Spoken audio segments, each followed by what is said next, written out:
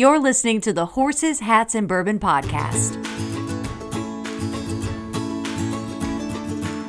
My guest on the podcast this week is Erin Carrico. She represents the Western Waterlands region of Kentucky.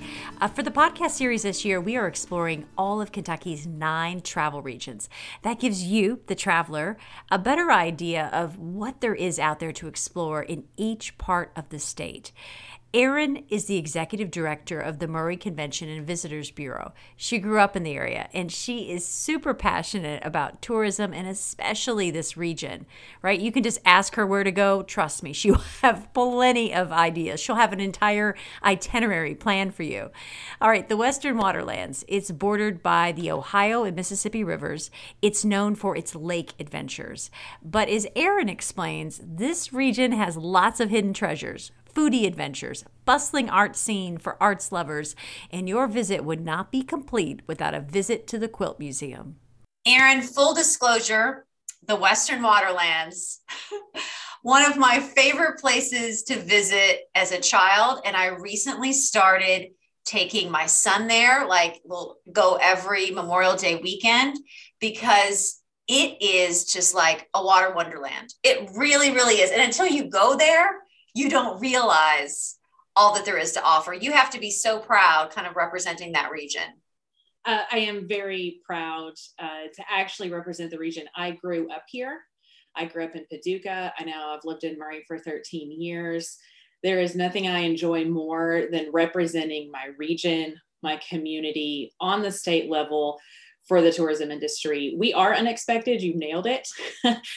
You wouldn't expect some of the little nuggets, just like we talked about earlier, the nuggets of things that you would find when you come here. And then also you mentioned your son. It's generational. Many of our visitors are generational. They've been coming here for years. They continue to bring their family. As families grow and families continue on, they come back repeatedly.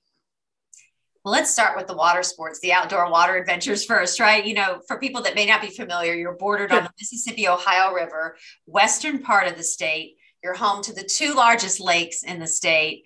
Why is it the perfect place to plan a family outdoor adventure there, you think? So I think it's positive. There's positive pieces to all of what we can provide. Everything from the lakes to the food, to safety, to the type of accommodations that we have. We can accommodate lots of different types of families and meet whatever needs they have.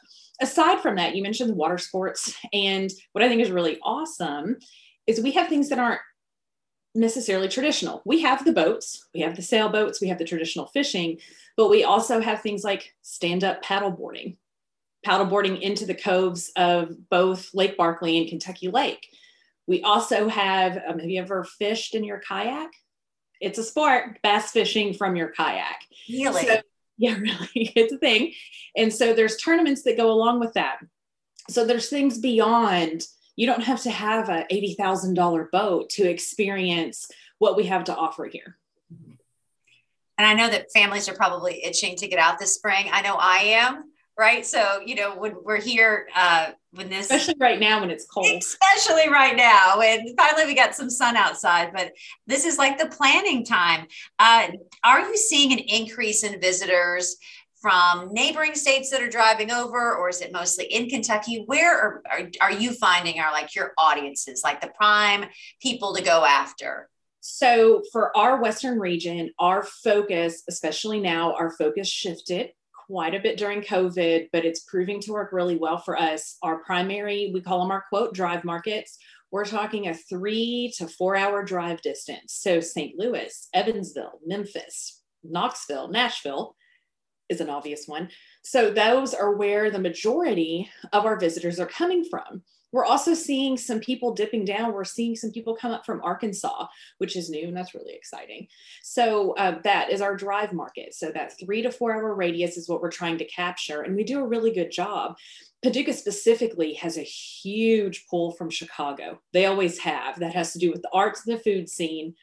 Massive amount of visitors. That's a huge market for them as well. Chicago. Over near like Kentucky Lake and Lake Barkley is a treasure that when I tell people about Land Between the Lakes, they do not believe me. It is how would you describe it to somebody that's never been there? And why do you think it's so important? It's a protected land space, right? It is. So it's a national wildlife refuge. It's 146,000 acres and it's all protected. And there's different types of activities within it. You can bike, you can hike. There's also 4x4 trails for off-roading. There's also horse trails. There's primitive camping. And for those like myself that might be into something not that, a little more glamping. Yeah. We have state parks that balance on either side. We have lodges, we have cabins. There's a planetarium. You can do a trip with your family and stay within our area and experience all of those things. One of the things I love the most about LBL is the nature station. Mm-hmm. So they take animals that have been injured by cars or just by natural incidences, and they rehabilitate them. They work with those animals. You can see, you can talk. They have educational sessions for school kids, field trips, homeschoolers. They encompass all of that. You can see so many. Have you ever seen a bald eagle up close? I've been to Nature Station the last time. Yeah. It was my first time there. Mm-hmm. And it was like a whole day that we planned just being there, from the Pioneer Village to the bison to the rehab place like that. It was just, and then we thought, well, maybe we need to come back tomorrow too, that it was just, you just didn't realize that there was so much to do just planning an entire day there. Right there. Right. And the planetarium, they actually just put in a planetarium too. Yes. And one more thing. They do. So they do educational and entertainment. So in the summer, they do a laser light show that often goes to Pink Floyd music or Queen, some kind of oldies hits. And then again, with the education pieces too. So there's lots of things. LBL, I think it just goes back to the word you used, unexpected. It's like you're walking in a wilderness. You know, sometimes you read in a book about the vast wilderness, if you're reading the book Wild or something along those lines. You feel that when you're in LBL. There's no cell phone service. There's no gas stations. There's no commercialization whatsoever flanking either side of those lakes. It's odd when you cross that bridge and you go over and you're thinking, there's not a hotel in sight. It is. It's a little normal to me. There's nothing in it. Think about it that nice. But for a visitor, it can be pretty intimidating. It can be intimidating, but it is amazing that just right here in the middle of the United States, there's a place where you can completely unplug from the modern world. It's pretty cool. And then do they have like kayaking below Nature Center? So they do. And there's lots of little ramps. And like I said, the coves is where you'll find a lot of people doing the stand-up paddleboarding, the kayaking. The main drag of the water is where you'll see a lot of the traditional water sports. But there are so many nooks and crannies to both of those lakes that you can go in and enjoy and learn a new sport. Well, you mentioned Paducah, and so many people from like the Midwest, Chicago area, makes total sense for the scene and the art scene. It is such a walkable, charming town where I feel like, you know, what would you say would be a great day trip to Paducah? Okay. So since Mary Hammond, the CVB director, is not on here, I get to be biased and tell you my favorite places to eat. Yes. In Paducah. Like I said, I grew up there. Downtown is wonderful. That's what you do in the summers as you walk downtown. The flood wall is absolutely breathtaking. So in case you don't know anything about Paducah, I can describe it. It's a river town, and it sits on the confluence of the Ohio and the Mississippi River. And that downtown can flood. There is a flood wall. And in my lifetime, I've probably seen the flood wall gates closed maybe 5 times in my entire lifetime. It's an event, and it takes several days.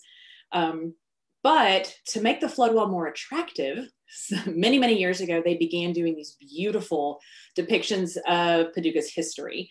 And there's just some really, really beautiful things. And you can walk along the river. There's concerts when it's warm outside. There's restaurants all along that area. And then to a little bit off of downtown is the Lower Town Arts District. And that was started several years ago, almost 20, I think at this point, 20 plus years ago, with an arts program where there's artists that moved into historic homes and apartments and rehabilitated them. And we're not just talking paintings. It's all types of medium, from quilts, which they're known as Quilt City, USA. Everything from quilts all the way to pottery, any type of medium you can think of.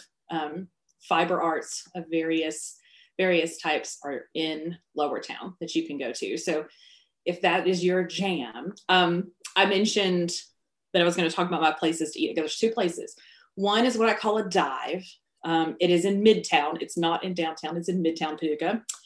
It is called Pizza by the Pound. And it is truly, your pizza is weighed by the pound. Oh my word. Of crust. Oh, wow. They use this honey wheat crust, and they've used it for ages. And it is truly hidden local place to eat. And it is awesome.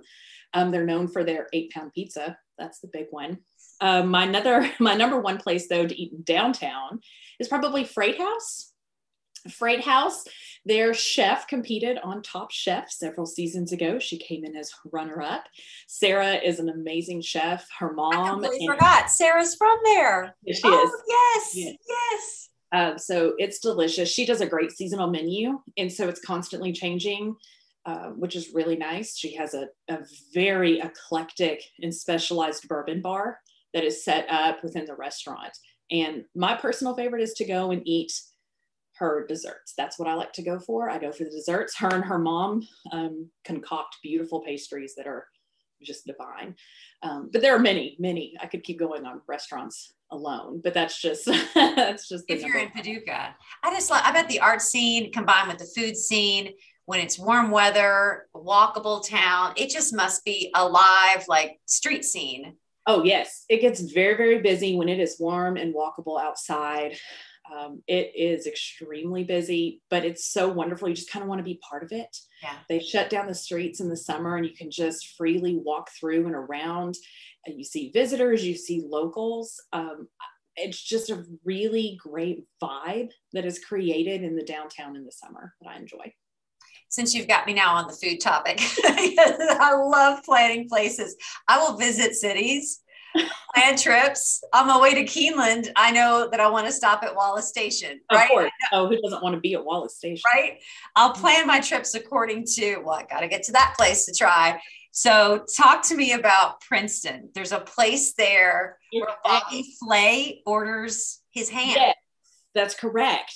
And it has a long, beautiful history. So starting in the 1900s, the Newsome's family started curing, and then later they also had 2 or 3 different types of ham, but curing what are country hams, hickory hams, how you smoke them, and the others are cured in salt and sugar.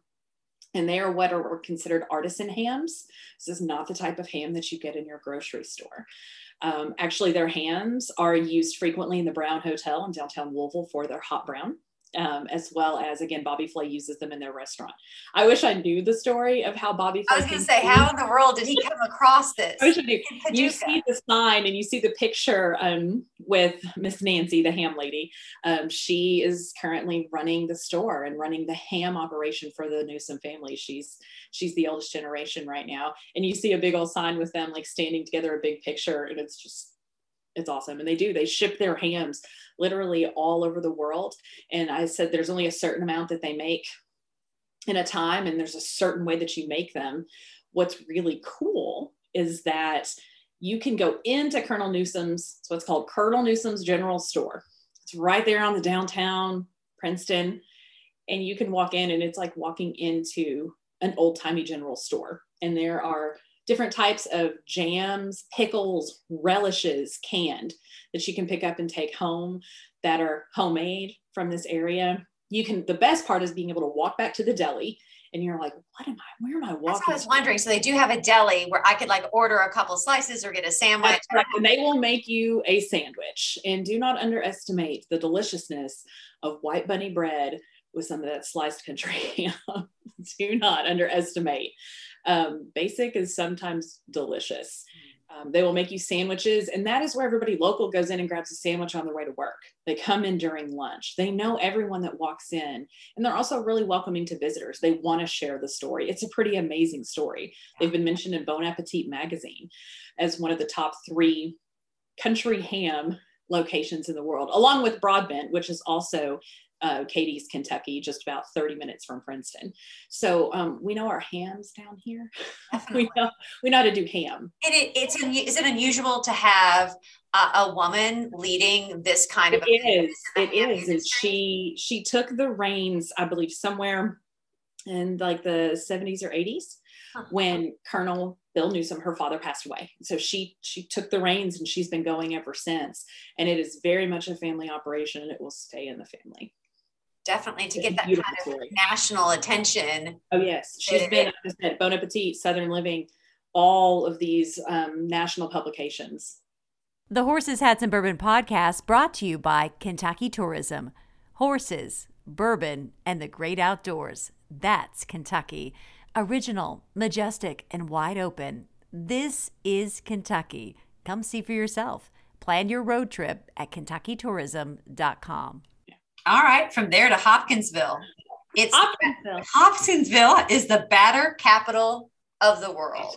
Right, batter and then cake batter. Cake batter. Cake batter. Yep. Who would have thought, right?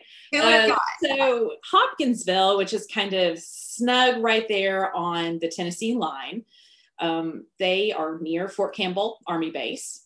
And so they are the #1 wheat producer and manufacturer in the state. They have three at this point, I think, 3 flour mills. Sunflower flour you can get in stores across Kentucky. Like I can pick it up in my grocery store here in Murray. In fact, that's the brand I use. So locally you can get flour and they are a Kentucky Proud product. Beyond that, the flour from those mills is used in things that you probably have in your pantry right now. Krusteaz brand, like for their cornbread, their biscuit mix, Red Lobster boxed cheddar mix that you can buy is theirs. Yeah, seriously. Ghirardelli brownie is made there as well. Bisquick mix. Cracker Barrel biscuit mix is also flour made and manufactured from Hopkinsville, Kentucky. So what do you think is the secret sauce or the secret batter that all these companies are thinking, I want that? Is it something about the product that is grown right here? I think it's the product that I do in the true bluegrass style. Yes. I think it's how the product is grown in our environment here. I was about to say, is there bourbon in it? But everything has a touch of bourbon. Everything has a touch of bourbon. Right. But I mean, you mentioned Kentucky Proud, right? We see that name and we know that that's celebrated. That's authentic. That's the real deal. That's correct. Yes. If we zip on over to Marion now, I always like to find, if I'm driving and I see Amish set up with a stand, I will 100% stop, because I know, again, with their food products right away, whether it's vegetables they're selling, jams, anything, it is going to be just the best. Mm-hmm. And so, but I did not know that is home to one of the largest Amish communities. I did not know that.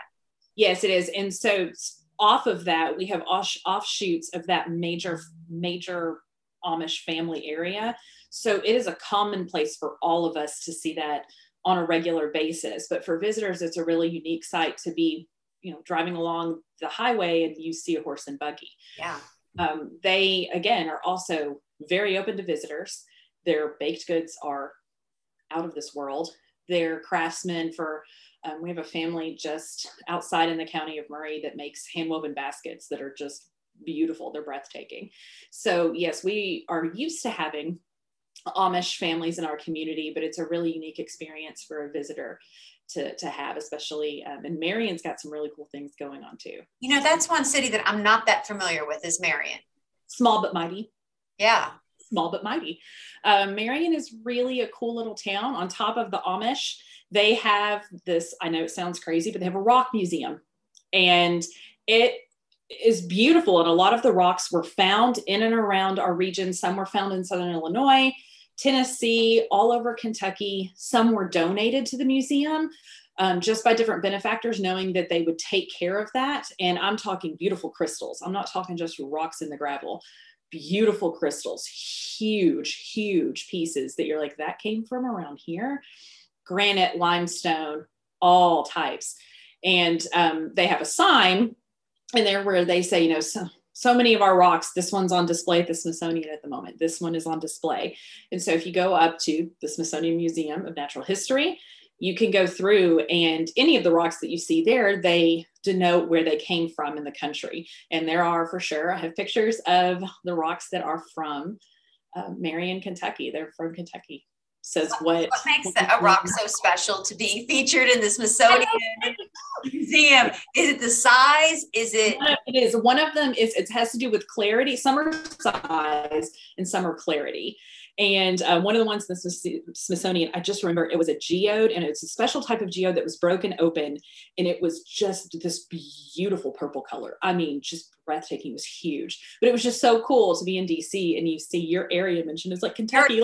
Marion, Kentucky mentioned. It's huge. In the National Museum of that statue. Yeah. They have rocks. They have a whole room where you walk into and you can turn the lights off, and the rocks are luminescent and they light up. And it's, I don't know, it's not something that you would expect to find when you go through a small Kentucky town. That has to be super cool for kids, right? To see something like that. I love it. Right? Why go to the Smithsonian if you can like see it here in Marion, Kentucky? They're pretty great. You know, you're touching so much on like the rich history of our region. And it just, I feel like people love to, when you're out at a place and you're eating at a great place, or you're visiting, you know, a gift shop or going to one of the lakes, I always find that people here love to share the history and why they're proud of it. We do. Right? They love to talk about it. They love to talk about, like, I feel like, and that makes it just that more special to have that personal, like we do that with bourbon, right? That we know all about the families, but and horses. We do the whole thing. We are happy to whole family tree. That's right. More than you wanted to know. More than you ever wanted to know. You know what? You'll feel like family by the time you leave. You may want to stay. That's right. And so I love like learning about, like, I feel like the history on display with the Quilt Museum. If I can go back up to the history of that I feel like sometimes I have like quilts from my grandmother, from my aunt that I keep. For people that don't understand quilts, it's like a mix of, you know, sure, something that keeps you warm and functional to artwork. Oh, it is. And it's so funny. I too have quilts from family, you know, from grandmothers, great grandmothers that are passed along, and I just treasure and love because of the emotions tied up with that. But in the Quilt Museum, what's truly incredible is they are works of art. The intricacy in which these quilts are built and the years put into them. And you can feel that emotion of the artist in the quilt standing before you. And I think a lot of people have a misconception that, oh, that's just where like old ladies go to hang out. You could not be more wrong. The Quilt Museum is really breathtaking. It is an art museum. I almost wish they would call it an art museum. And they have different exhibits that happen throughout the year, rotating. We're getting ready to ramp up for Quilt Show, which is kind of the star of the year. But you aren't kidding when you talk about that they're absolute works of art. And I'm talking hours upon hours, sometimes years, that these quilts, some are hand sewn. They have different types of categories that things fit into, but some of them are hand sewn. And they're not just from Kentucky, they're from all over the world. All over the world. Would you believe that one of the biggest demographics that comes to the the National Quilt Show and the Quilt Museum in April, coming up shortly, they are from Asia. That's very big part of their heritage, just like it is ours. It's for the same idea. Never so would. All the way over here. And it's very surprising. It's pretty cool. And I feel like with the museum too, just reading up on it ahead of talking to you, being able to preserve not only that craft for future generations, but making it accessible that even young people are learning it, right? There's workshops and classes in ways that it's not something that we did long time ago. It's something that is evolving still. It is. And just like you talked about, it's a way of showing your culture and heritage. And that, just like you said, evolves over generations. They have summer camps where you make quilts, which I think is so cool. And any type of child can come in. It's quilting is inclusive to every type of person. It is a way for them to physically show their heritage, their emotions, and where they came from. I just think that's really awesome. And we know that so much of this national attention has been given to Western Kentucky being impacted by tornadoes. Is there any part of your region that you would tell people if they're planning a trip this spring to check ahead on that maybe is still kind of in a recovery mode? Right. And we did on December 10th, we had an absolutely devastating tornado come through Mayfield, Kentucky, through Dawson Springs, close to Princeton area.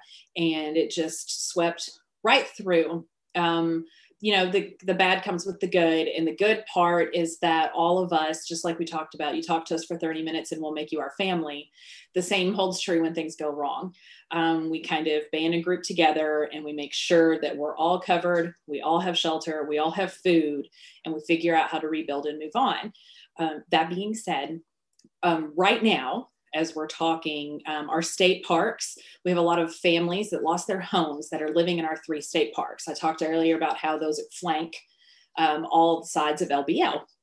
So they should be moved into transitional housing soon. But for anyone listening that is interested in doing an early spring visit down to this area, I would definitely make sure you have your accommodations set before you arrive.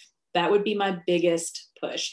We're very lucky that a majority of the businesses have been able to open back up. We have power. Just those that were directly hit are still struggling. They've got plenty of help and plenty of resources. But a lot of the things I talked on here today are open, still working, and still going at this point. I feel like what better way, people are always asking, they're asking me still, how can I help? How can I help? Sure. And I'm like, what better way to help than plan a trip to the areas that can put the money back in the economy, local economy, and help some people that maybe have a local business that need to get back on their feet. Right. So there is still plenty for you to do here safely, that is open, that has not been affected by the tornado, but you're exactly right. That money needs to be put back into the economy, and we don't need visitors scared to come down here because of it.